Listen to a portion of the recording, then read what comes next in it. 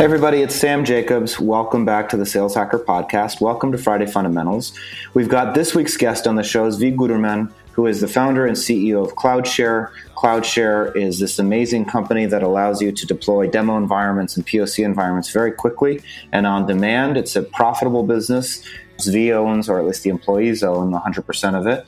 He bought out the shareholders, so that was an amazing story. And we're back on the show to talk about if you are an early stage company, very early stage company, and you're thinking about making your first few sales hires, how you should go about making those initial investments in sales and ultimately scaling up the team. So that's what we're going to talk about. Now, before we get there, we want to thank our sponsor. Friday Fundamentals is brought to you by Outreach. Outreach triples the productivity of sales teams and empowers them to drive predictable and measurable revenue growth. By prioritizing the right activities and scaling customer engagement with intelligent automation, Outreach makes customer-facing teams more effective and improves visibility into what really drives results. So check out Outreach if you are one of the few people on earth that have not done so already.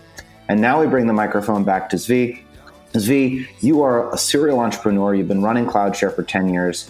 Back in the early days, and when you're advising young entrepreneurs and they are thinking about the earliest stages of go-to-market, what are the pieces of advice you give them in terms of those initial investments into sales hires and go-to-market investments? What is the advice?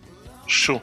So the first thing I would say is when you think about your first hires is that these are not necessarily traditional salespeople. You need to find people that will do well in an early stage, meaning things are not built, there's not enough collateral, the product is still early, the pricing is early, and you need a person that can actually help you navigate between what you bring to the market and customer needs. So ideally, your ideal candidate, your first hire, will be someone that can still speak the sales language, make sure that they understand customers, see their pain, able to take it and translate into the company and say, okay, here's what the customer is saying, here's the real feedback of what we bring, and try to bridge between the product that we bring to the market and the customer. And these are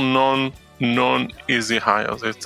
I would really recommend spending a lot of time on these first hires. It's not necessarily a hunter that did very well in a large company. It's someone that would be smart, maybe non-traditional, and you should really focus on that hiring. So that's, I think, one recommendation.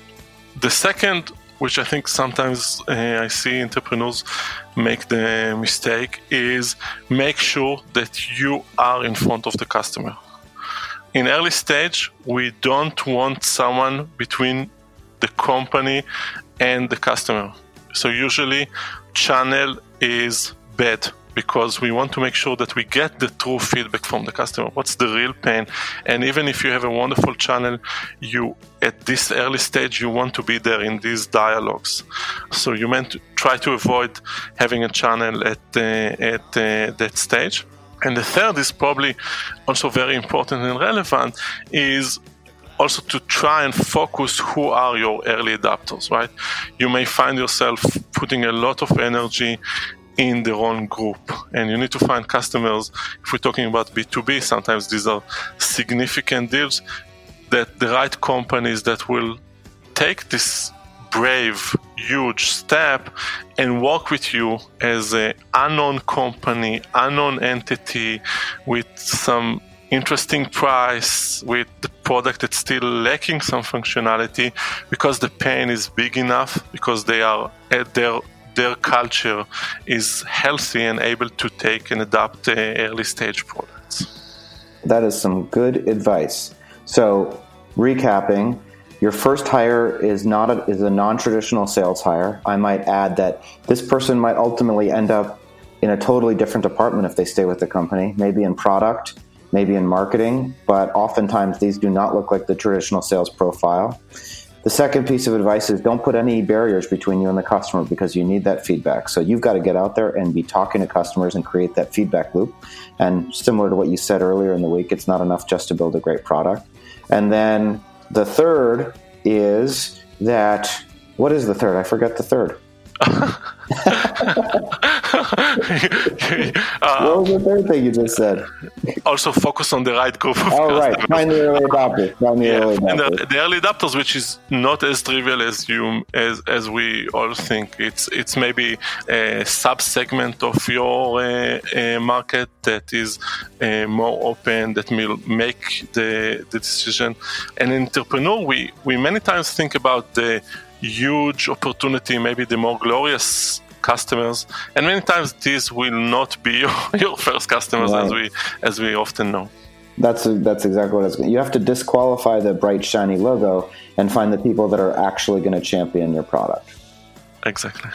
See, we've got folks that are listening that want to reach out to you. Maybe some of them are in Tel Aviv and they want to know, how do I enter the US and how do I develop my presence in the United States? Maybe they're just customers. Maybe they want to work for CloudShare.